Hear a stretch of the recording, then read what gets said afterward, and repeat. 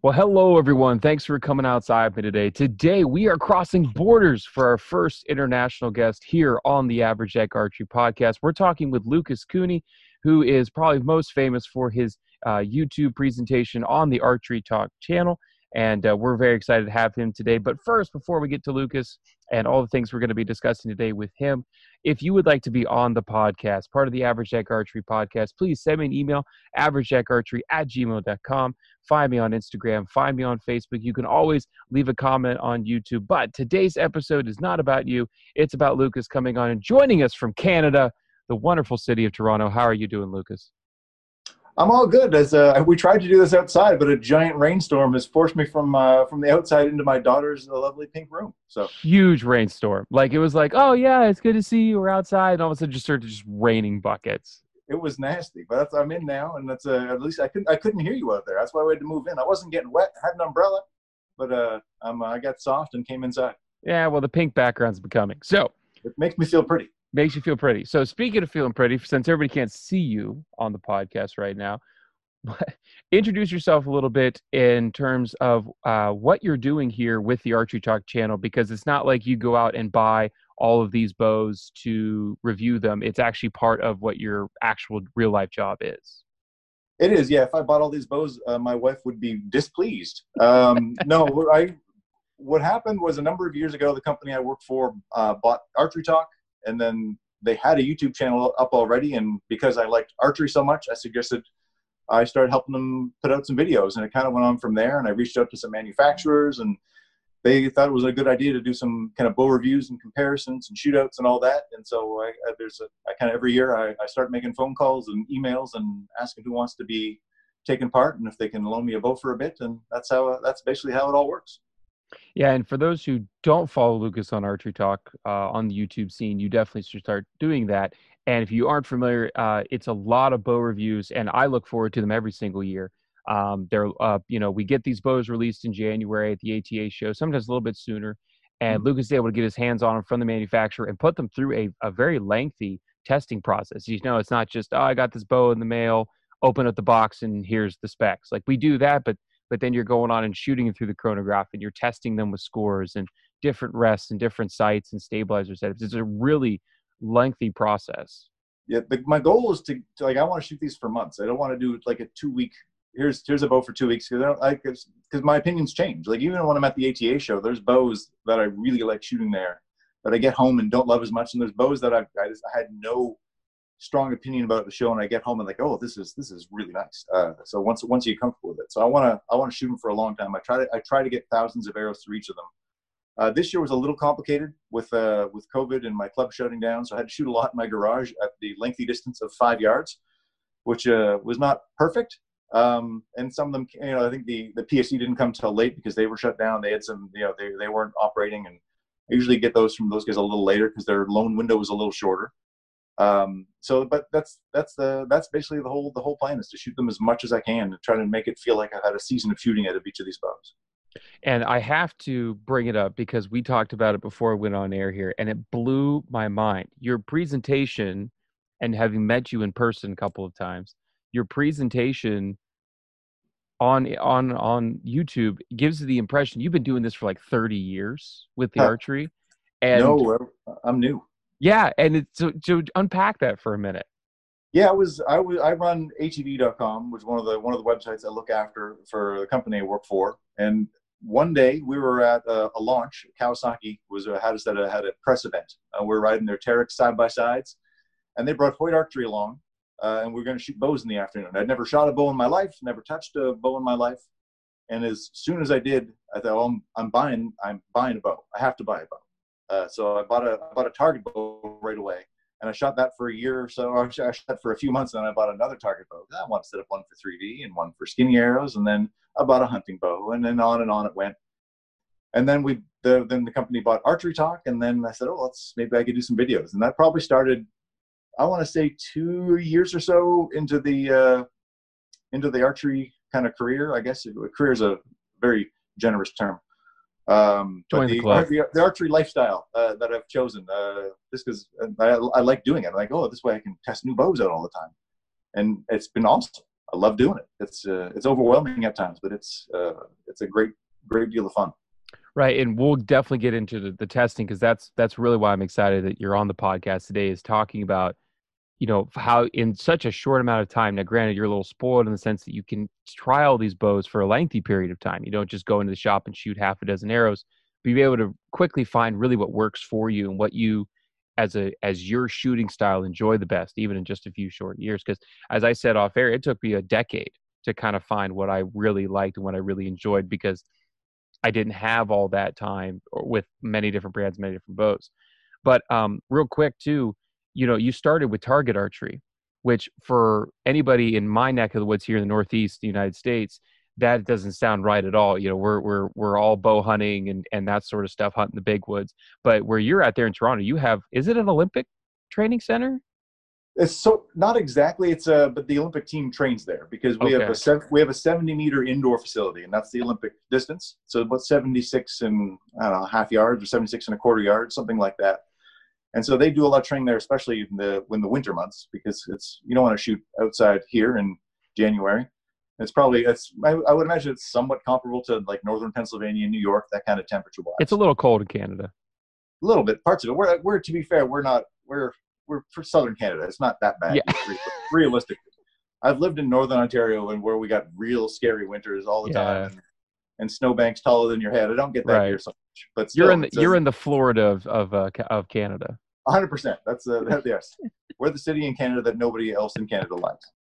But yes, and I guess I started with target archery largely not because I had any experience with it, but I just never considered hunting. Why I didn't grow up in a family that did that. It was a totally new kind of a thing for me. I grew up in a smaller town where lots of people hunted, but I grew up with my mom, and she wasn't involved in that at all. And so I just did like sports and I fished a little bit, but hunting was never on the table. And then I had a chance to try it out, and then I got to do this again too, and that kind of became the secondary little archery passion. Because I'm not as all in on hunting as a lot of folks. I just don't have the bandwidth to do it. I try to get out. I'm fortunate to have a friend of mine who is very into it and likes to go out and scout public locations, and he's been kind enough to let me tag along to some of these spots. Although I'm sure he's regretted that more than once. Well, you did have success on public last year, right? I did my first public year. I got into Texas a couple times to hunt with ATV manufacturers for events. This was the first time was able to take a deer on public land. It was the best. We tried a bunch the year before and had saw a deer, didn't have a chance to get what felt like an ethical shot on one. And then this year I spent 5 days, I guess, out in the woods, and we saw one deer the whole time I was out there, and I was able to put an arrow into it. It was nice. I was super, super stoked to finally get that one scratched off the list, and now I just have to do it again. That's all. Yeah, that's what I tell myself, because that's all I do here at PA is hunt public. It's like, oh, I did it. All right, well, next year do it again, and then keep going after it. But how far outside of Toronto? Because you're pretty far in the city. We know this if you follow the channel. You have to shoot out of your garage if you can't go to the local club. It's just not. I could shoot in my backyard. Neighbors aren't going to care. But how far out of the city do you have to go in order to find that public land? If you go a little more than an hour, you're going to start finding public land, and the farther outside you go, the more you're going to find. Sure. The good thing about Canada is the Toronto is a big city. The metropolitan area's got 5 million people, but Canada's only got 30 million people, and it's a real big place. Yeah. So we have lots of space and not a lot of people in it. And so once you get outside of the cities, there's just it's called crown land up here, land that's owned by the people, the government or the people technically, and so it's almost all huntable. You have to look for specific regulations, but yeah, it's not too hard to find it. Some of it of course, it's busy around here because there's so many people. Where I grew up, I think it was much easier to find less foot traffic on the land you wanted to hunt. But right. But yeah, there's spots here, especially if you're following people who know what they're doing, which I'm fortunate to hang out with a guy who does. Right. That's awesome. Thank you, Victor. Yeah.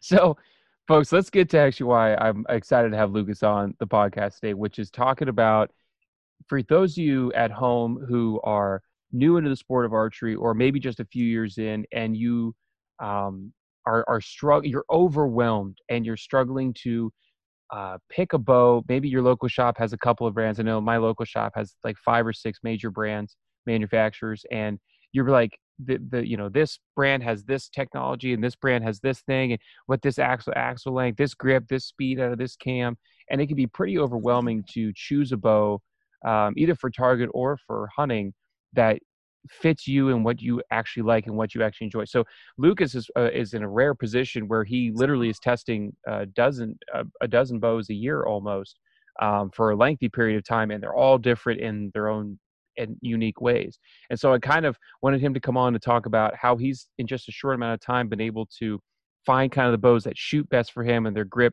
which is probably the biggest thing he'll talk about. But also axle to axle length as it compares to draw length and draw force curves and cycles and everything. So I'm excited to unpack that a little bit. So let's start with the grip, Lucas, because as you said earlier, that is the only point of contact you have with the bow. It And is. I mean, it's important because that is the only thing you're touching on the bow, so it better be the right kind of feel for you. And again, keep in mind, all of this is subjective, and personal preference is going to change. I think for me, because I started with the target bow, first bow I ever bought, I think was a Hoyt Contender. You're shooting kind of just off the riser, and it was like it's thinner, it's nice and flat, and I just found that very repeatable. I figure target archers, there's nobody more concerned with accuracy and repeatability than people who are trying to hit, that dime at 20 yards 60 times in a row. And so I figure they know what they're doing. I'll just kind of try to do what they do, and then that's the kind of grip I shot, and that's the kind of grip I like. It's still the kind of grip I like. I have expanded the horizons a little bit over the years. There's grips that surprised me that I didn't think I was going to like, that I ended up liking a lot, and there's others I just never enjoyed. But for me, kind of flat on the front, and relatively thin in the hand has been my go-to. The angle has not been super important. I like a little bit of like a low, my wrist to be a little kicked up a little bit if I can. But again, you get comfortable shooting most bows. But there's been a couple grips out there that I just never got along with.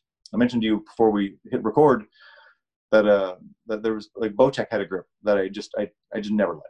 When I was shooting the Bowtech Rain series and anything before that, it was a very round grip, and I just couldn't get comfortable with it. They've now switched that, and they have an awesome grip. It might be my favorite hunting bow grip out there.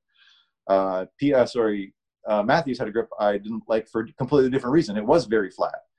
This was kind of pre-engaged grips, so like Halon series in around that time, and but it was very thick up near the throat of the grip. I just didn't like how that felt in my hand and never got comfortable shooting it.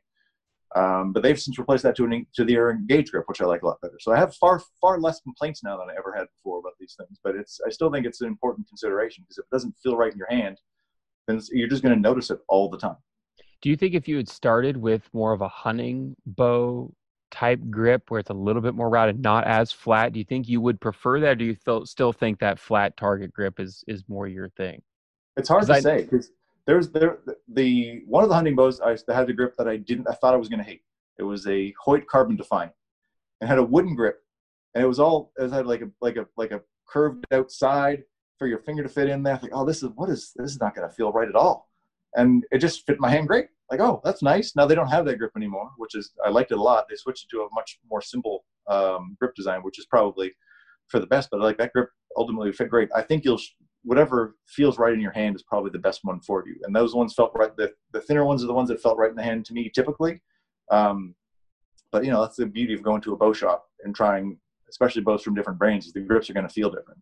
Right. And if you're feeling weird contact, and you're feeling like it might be rolling around in your hand or not settling in, then there's other bows.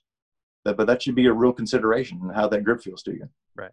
And when it comes to, this is an important thing that I get questions about from people that I always talk about. I like a lot of very low palm pressure, which is not very normal. So, in terms of where that grip can sit on your hand, do you, obviously you're trying many different grips manufacturers, but are you finding that you're putting a lot of heel of the palm, middle of the palm, or up towards the webbing where your thumb and index finger meet? Is that more pressure, or do you change bow to bow? It's hard to say now without trying them back to back. My gut feeling is that I'm much more up high Towards the webbing. Yeah, probably more than I should be. I think it depends. Like I try to come up flat, but I definitely notice there's some bows I creep up a little bit on. I think it does change a little bit from bow to bow, and maybe how the stabilizer weights are set up and stuff like that. But the general, I try to be flat, but I think I probably kick up my wrist a little bit, just I think, which is probably kind of why I prefer a bow that angles out just a touch. Right. And you put on, it's just side plates though on that Matthews TRX 36, right? From UltraView. Yeah, I took off. I had a TRX 36 this year. I took off their Engage grip. I just wanted to try it out. I just wanted to try something new. I knew some of the pro guys were trying the side plates out. And when you take off the grip, you just have a classic Target bow grip. It's thin, it's dead flat, it feels great in the hand. And so yeah, just put the side plates on there. It's the only downside for that is the Engage grip that I take off. The grip itself comes with a shelf extender. That's the part that kind of swoops up that your hand would normally tuck into. So when you take that off of there, now you're left with the possibility of your finger kind of creeping up onto the top of the shelf a little bit, which you want to avoid. The more I shoot it, the more comfortable I get with that. But it was a consideration for sure. That's cool. UltraView and like with Chris B and stuff, they make a lot of grips and different. I think they make different angles, to get They do. 10 degree, 15. Yeah, Yeah. that's something that. Sorry, I've not tried those ones myself. I've had 2 grips from those guys. No, 3. Sorry, I had one for a Hoyt, which was not, there's not adjustable angles. I had a Jesse Broadwater series grip they made for the TRX 38, which I love. That thing is awesome. I don't think they make that. It doesn't work on the other TRX bows. Otherwise, I would have bought that one. But I know for the Hoyts for sure they would make the Hoyt Target bows. They would make different levels. You can shoot like a 10-degree grip or even a 15-degree grip if you really wanted to go extreme on the angles. I've just never tried those myself. Yeah.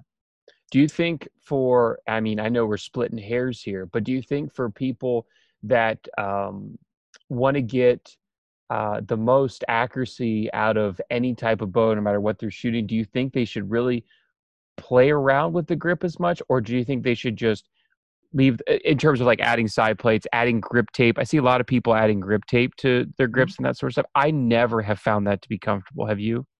I want to say the Bowtech Fanatic 3.0, the last Target bow they had before this one. I put on like tennis overwrap on. Right. Fairly thin, just because I found it slippery. The material. Okay. That was the main reason I did that. I hesitate to tell people what to do to improve accuracy because I'm not a pro level archer by any stretch of the imagination, and so I don't generally give like tips in that regards because I worry about giving people bad information. Whereas there's people out there that can give much better information on accuracy, but for me I think everything is about experimenting and seeing what works for you. If you're finding your grip is a little bit uncomfortable, you can definitely adjust it. Sugru is a great product. I've used that on grips before. I'm not exactly on a shelf I made on a Martin bow. It's kind of like a Play-Doh material that cures into like hard rubber after about 24 hours, and that's a good thing to do if something just doesn't feel quite right for you. I have a friend who has a recurve bow, and he did all sorts of weird adjustments with Sugru to make sure it fit his hand how he wanted it to. And again, if you don't like it, you can pop it off if you have to. So like, there's things you can definitely experiment, and I think it's probably, especially if you're, most people aren't. I'm in a super blessed position where I get to test a bunch of bows. Most people have to buy a bow, and that's their bow for a good long time. Before I started doing this, I had those same 2 Target bows for 3 years before I did my first Target bow review, and so you have to get comfortable with what you got because it's expensive. So I'm all for experimenting. All right, and so real quick here, I'll bring up one more thing that I get really fickle about because I'm a 31-inch draw. I'm a big dude, and I don't like short axle to axle bows. Right, but you're the 29.5, right? Is that right? Yeah, I moved to 30 this year mostly because people wanted me to shoot 30 for the speed tests because they wanted close to IBO settings. So I shoot a 350 grain arrow, 70-pound bow, 30-inch draw length. That's the main reason why I switched up to that. But yeah, I was not a short axle guy either, and I'm still mostly prefer for a hunting bow. I think that 32, 33-inch length is great. I've got that PSE Evo NTN I ordered that from them as a 33 this year, and I really like how that fits. But in the last 2 years, I tried some short bows that I really, really liked. The Matthews Vertex was my favorite hunting bow last year. It was a 30-inch bow. Never thought it would like a 30-inch bow that much. That bow shot amazing. It just felt, again, sometimes it just feels good, but the cams are so giant. The string angle wasn't so aggressive. I was still able to kind of touch my nose to it without leaning in too much to try to I don't try not to break posture when I'm shooting if I can. But if you back down to some of those 28-inch bows, it gets real difficult. But in this year, Matthew sent the VX. They sent me the VXRs 31.5 and the 28 to play with. And the 31.5 has the better angle for me, but I'm actually preferring shooting the 28, which doesn't make any sense to anybody. It's just one of those things. I shot it. It's preference. I like how it feels a little bit better. I like how the Valley feels a little bit better. And yeah, I kind of opened up my mind to be able to shoot those smaller bows, which I never thought I would like. Because I'm not as big as you. I'm like 6'1", 6'2"-ish. Well, you're not a small guy. No, but yeah, you're a bigger dude than I am. And so I don't have to worry about, like, every bow fits. There's no bow that has a draw length that doesn't fit me typically, because that 29.5, 30 inches, that works for everything. Some of those bows don't go that long. Some of them max out at 30 inches, which is, again, another consideration to make if you're looking at buying bows, especially if you're a longer draw length like that. But yeah, the shorter bows for some reason grew on me a little bit. My instinct is still to choose the longer one for the most part, but I'm not willing to write off the short ones anymore. Right. Do you feel that when you get, because we both like the longer ones, a little bit longer draw length, do you feel though that you are having to work or stretch into those shorter bows, or is it just kind of just a little bit of adjustment, a little bit of a tweak? The main adjustment is dipping my head a little bit to hit the nose on the string, because I like that extra point of contact. Just to have just as like I haven't tried that Bowmar nose button yet. I might have to give that a shot, because I do like to have my nose just touching there, and that nose button probably will give you make sure it can touch the exact same spot every time. I have a couple. I'll have to send you one. I'll probably buy one of those at some point. I'm sure I can buy one. I'm buying one from Bowmar. But do you like them? Do you like how they work? Call me a wuss. It hurts my nose. Okay. It's when I was doing my testing with it, I'd put it on, tried it. It was a little bit sharp. And so I just took super fine grit sandpaper and just rounded off the points. Still plenty of tactile feel. But I still have kind of this fear that, like, in a hunting situation, I might not notice and I'm pushed into it real hard, and I might just rip the tip of my nose clean off. Like, I have a legitimate concern. So I took it off my hunting bow. That's where I was trying out with it. So, but it definitely was an amazing tactile feel in terms of, I mean, right there, like, you knew if it was on the side, on the tip, underneath, like, it was really well done in that regard. Yeah, that's what I think, because it helps people get repeatability, especially if you're not like a top level archer. Like, if you're like me, an average kind of skill level shooter, it's nice to have that extra point of contact. So yeah, your grip, your anchor in behind my chin, and then that little nose button, which I just use a string now, which is fine. But I would guess that button with a different spot, maybe I feel like I'm a touch off right now. Maybe that'll help you align up your teeth a little better. I don't know. I don't know. I always like trying new things. So maybe it's the step between turning me into the next Levi Morgan. I have no idea. It could be. Who knows? Who knows? I think it's a much bigger step between me and Levi Morgan than a nose button. It's for my own sake, I hope that's definitely true. For me, yes. It better be true. I hope it is. I hope it is true for you. But I'm confident it's not it for me. Because I hope that, like, I put that on. I'm still nowhere near. Because if that's all I needed to be the next Levi Morgan, I would have done it 15 years ago. That's true. Fair enough. So let's talk about just one last thing here, because this is something that I really have a proponent for. As someone, I didn't play a whole bunch of contact sports, but still, I always worry about my shoulder health and that sort of stuff. And I've always been on the side of super smooth draw cycle and much slower speed. I've never once chased speed. It's just not my thing. I've never been worried about it. Plus, also, I cheat having a much longer draw length. I can get a little bit more speed out of a slower IBO rated bow. So in terms of the draw cycle, and particularly with the target bow, when you're shooting 60, 90, 120 arrows in a weekend or even more, how important is that draw cycle for you, pulling it back more than just a dozen times?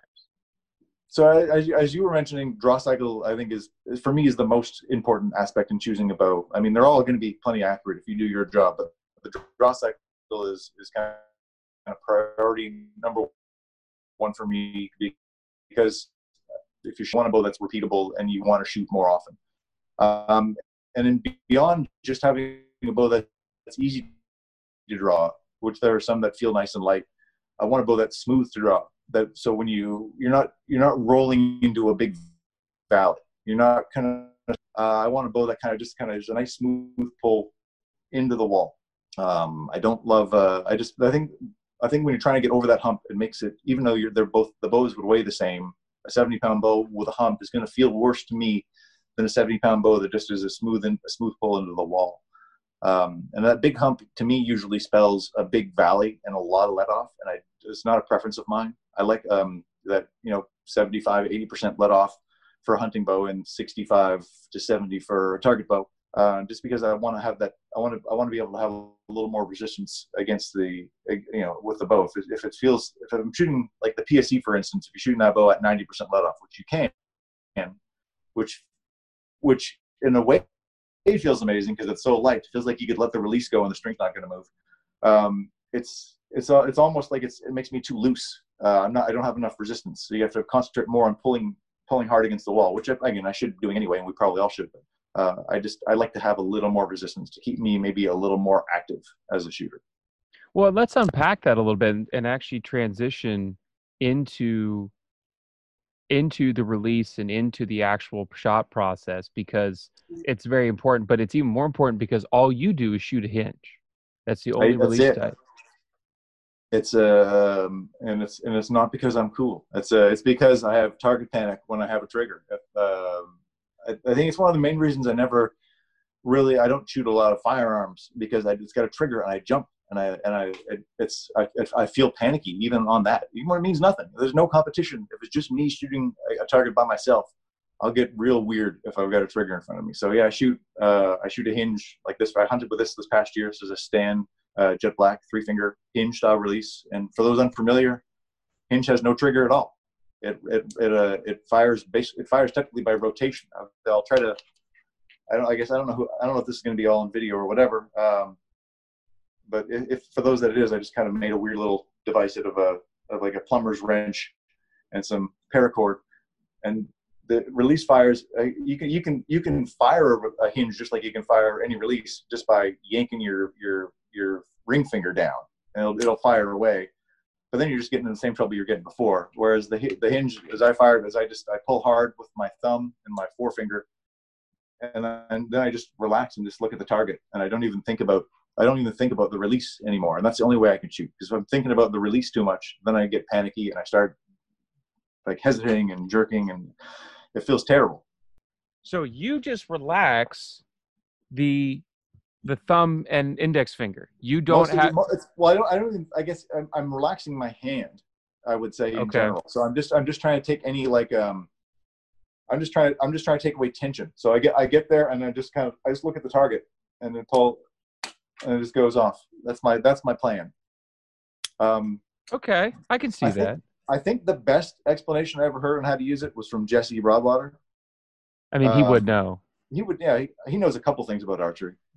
If you're slumming it, you could listen to Jesse Broadwater instead of me. Yeah. I don't know why you'd want to. I don't know why you'd want to listen to the guy who's won everything. But I think his explanation, hopefully I'm not wrong in this, is that like he brings his hinge up and then he almost like kind of makes a fist, and then he acts like he's gonna let the release go, like almost feel like the release is gonna fall out of his hand, and that's how. I believe that's how he explained it, and which I think is a good way to kind of teach somebody new to this. I got to give this a try. Yeah. So I got to come to full draw. Yeah, come to draw, come to anchor, and kind of like wrap all your fingers around it, and then kind of work almost let it go. But you're not quite letting it go. Yeah, you don't want to let it go. No, you won't let it go. You're just kind of like releasing the tension on your fingers, and it'll just kind of. It's almost like you're gonna let the thing go. Okay, I see that.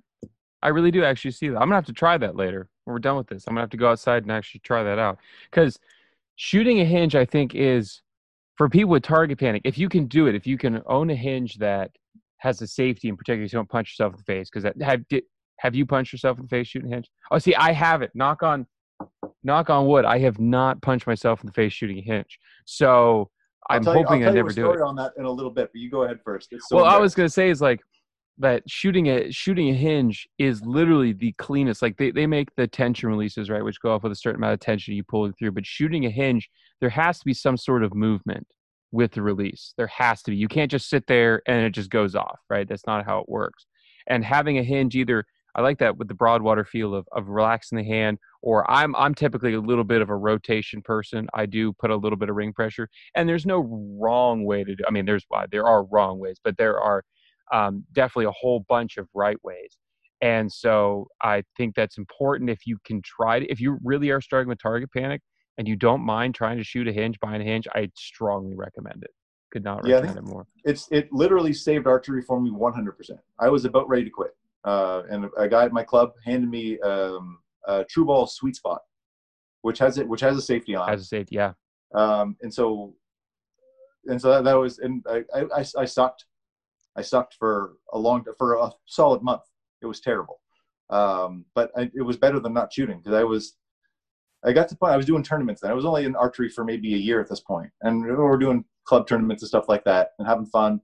And then when I started shooting well, as soon as I had a good round, started hitting a bunch of tens and everything was going well, then I started doing like as soon as I got over the target, and then I started doing drive-bys. So I would like I'd be like I couldn't aim at the target because I was so nervous. So I would drive by, bang, and then go and try to do it like that. Which I've got to tell you is not great.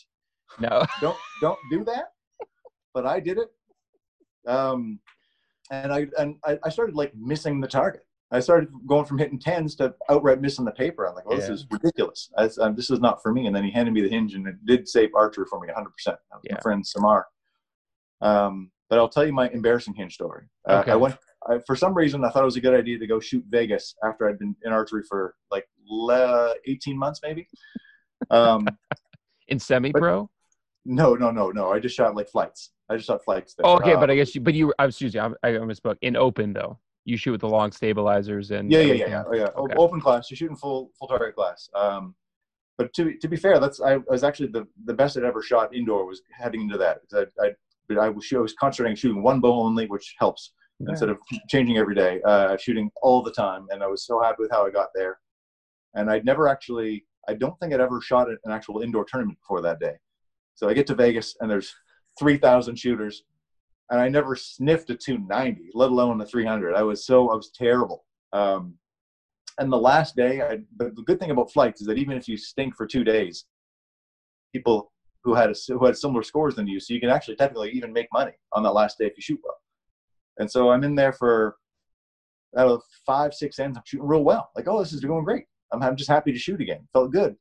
And then I was shooting that True Ball Sweet Spot at the time, and it had I like my hinges set really cold, and to set that one really cold, there was a set screw in the back, and you had to unscrew it a fair bit. And I was drawing, and my finger caught that screw, which released the hook, and bashed myself in the face, and my arrow goes limply like 15 feet down the lane. Like, just like, at least it didn't sail like into the wall of the hotel. Oh no, I was barely drawing the bow. Okay. That was so. At least there was only 400 people on the line. That was fine. At least only everybody saw it. So I'm sorry for laughing. Oh, it was fun. I would have laughed too. But it's better than dry firing the bow. It is. I saw someone do that there too. Gladly, that wasn't me.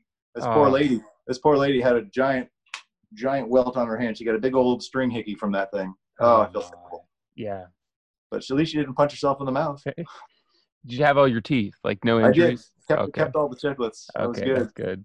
But no, that was humiliating. That's the last time I've shot Vegas. So I'll let you know. I'm not ready for that again. Yeah, I don't think I'm ready to fly out to Vegas from Pennsylvania just to shoot bow hunter class. Like, and I guess also, I want to ask about that real quick too, because I don't have very many open class friends, the people in the industry that shoot open class. Everybody I know shoots bow hunter class. I'm guessing you just did open class because that's just kind of what your club is doing. I imagine you don't have a lot of bow hunter class shooters in your part of the world. There's a lot of bow hunters at my club, but there's not a lot of bow hunters that shoot tournaments. Okay. And so the bow hunters go there and practice, bow hunting, particular specific stuff. They don't shoot tournaments. So the people who are shooting tournaments are primarily shooting open class or pretty close to the open class.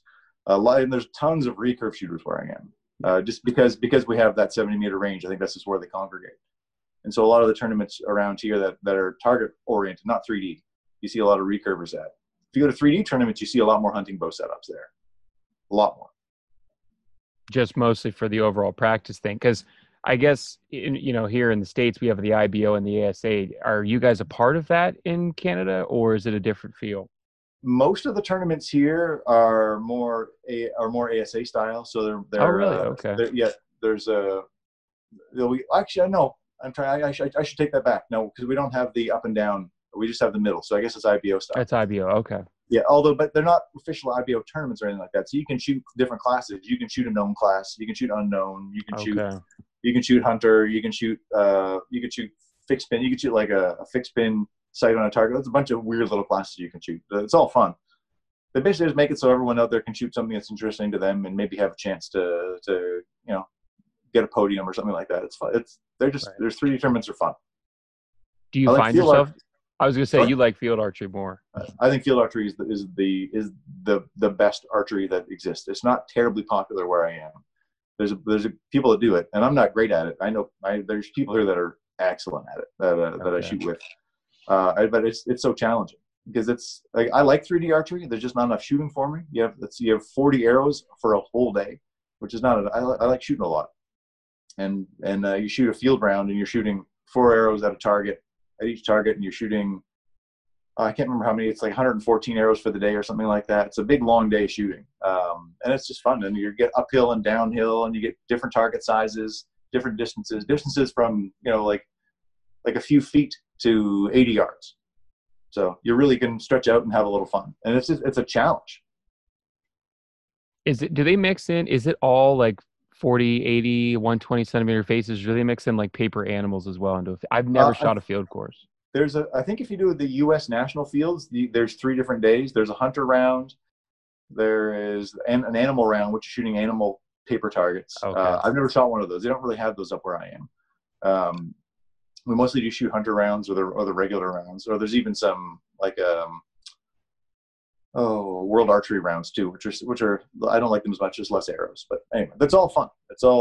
I love going to tournaments because again, I'm not winning a lot of tournaments. I just like going there to have fun.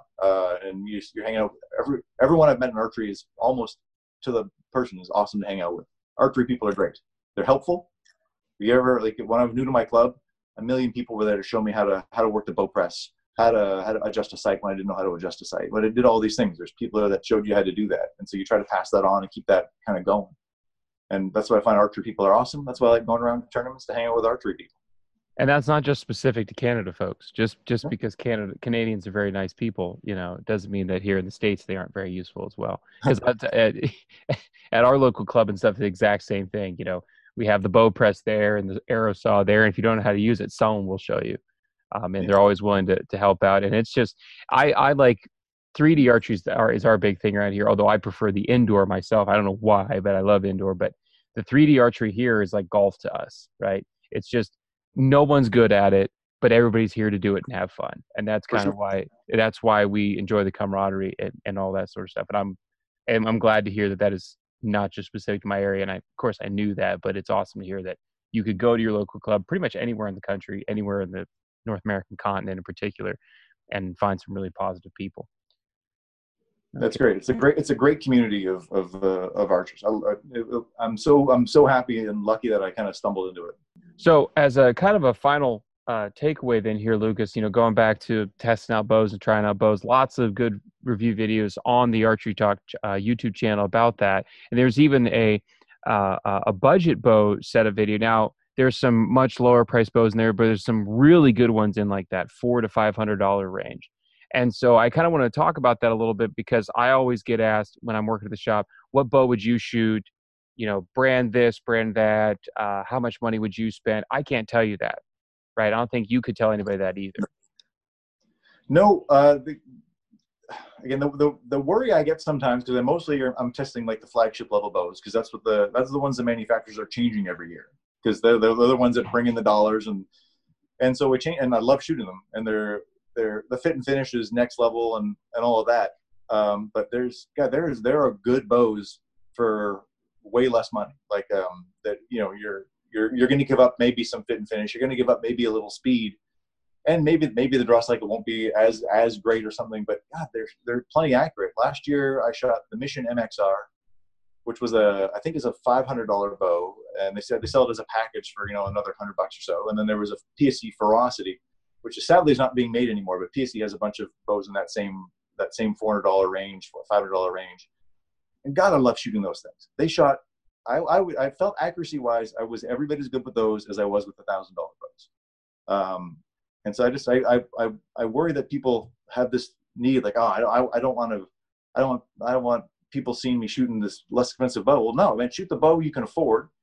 And I promise you that if you put a $300 cheapest bow out there that whoever makes, a Mission makes or PSE makes, stick that in Jesse Broadwater's hands, he will work me over like I was a kid fighting his dad if I was shooting a flagship $1,000 bow, because they can shoot. They some of them are they'll have different feels and different levels of fit and finish, and maybe they won't look as nice or whatever. But yeah, they're you can get great shooting bows that don't cost $1,000. There are plenty out there, and especially if you want to buy used bows, God, there's all sorts of great deals because everyone's chasing the bow that makes them perfect, and that doesn't exist. And so they buy these bows, and 3 months later they're being sold for 2/3 of what they cost brand new. Like, oh, and that's a great bow to buy. I bought plenty of used bows off the classifieds, and it's you can get some great deals that way. But if you're buying your first bow, I probably wouldn't recommend used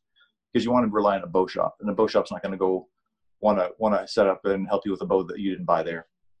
No, and that's another good point to bring up too. Like, we have a lot of these people that bring in these super, it's great to, if it's what fits your budget, it is what it is. But if you bring me at the shop or even here at my house, in my local shop, if you will, if you bring me some $250 thing you bought off of Amazon with fiberglass arrows and you're going to expect flagship, first of all, it's not really all that safe, in my opinion. And secondly, you're just not, you're wasting a lot of people's time. Buy the $400, $500 package there at your local shop, and they will take the time to set that thing up and get it perfect for you. So you can go home and have a very positive experience and good scores shooting that more budget minded setup. For sure. I think new archers would be very smart to have a relationship with their shop. I think it helps a ton.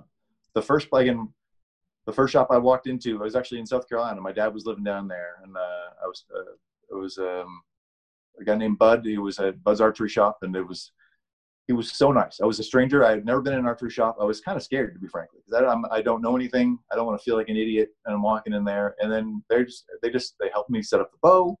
They helped set up the peep. They helped make sure the cams were timed properly and all that stuff, and they did everything. And it cost you a couple of bucks. But those are the people that know what they're doing, and you want to be supporting them, and kind of especially with bows and stuff like that. You're new. You need someone that knows what they're doing to help you get started.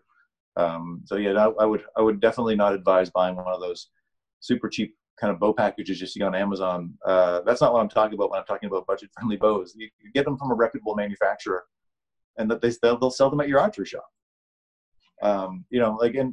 Again, and I don't have anything against like a big box store. I shop at Bass Pro and Cabela's as much as anybody else. But if I'm a new archer, I probably don't want to get my bow there because they're not going to have the archery know-how to help you out with it. That's where you want your local shop to build that relationship. And then I think the archery community really does need that. I think it needs it more than we care to admit, which is a shame. But I think it really is that we, and a lot of shops get a lot of bad rap and so on and so forth. But it's tough to pay the bills if you don't have customers, and it's 100%. tough to have support if you don't have a bow shop in your area. So support your local shop if at all possible. Whether you're buying the budget, whether you're buying the flagship, I think it's really important. 100%. I couldn't agree more. Well, Lucas, I can't thank you enough for being on the podcast today, bud. Where can people find the Archery Talk general social media stuff? Yeah, on YouTube, Archery Talk Video is the main channel where you can look up the Archery Talk on Facebook as well. We've got all the videos get posted up natively to YouTube or Facebook, so whatever works for you. The exact same videos are showing up at the exact same times. That's the plan. And that's it. If you know, I'm always happy to. I try to read all the comments, even the ones that are mean as all get out, but that's Yeah. okay. I still read them, and I usually clap back a little bit if I need to. I haven't made any mean comments, so I'm just gonna I maybe trust you. I'll have to start doing it though. That's fair. My feelings get hurt easily. I'm sorry. Well, I'm maybe delicate. I'll say some very nice positive things. There you go. Well, bud, I appreciate it. Thanks once again, folks. If you want to be on the podcast just like Lucas, please averagecheckarchery@gmail.com, Facebook, Instagram. Of course, leave a comment on YouTube. Hope you're able to get outside, enjoy the sport of archery hunting if you so choose. Definitely enjoy God's beautiful creation, and we'll get to see you next time.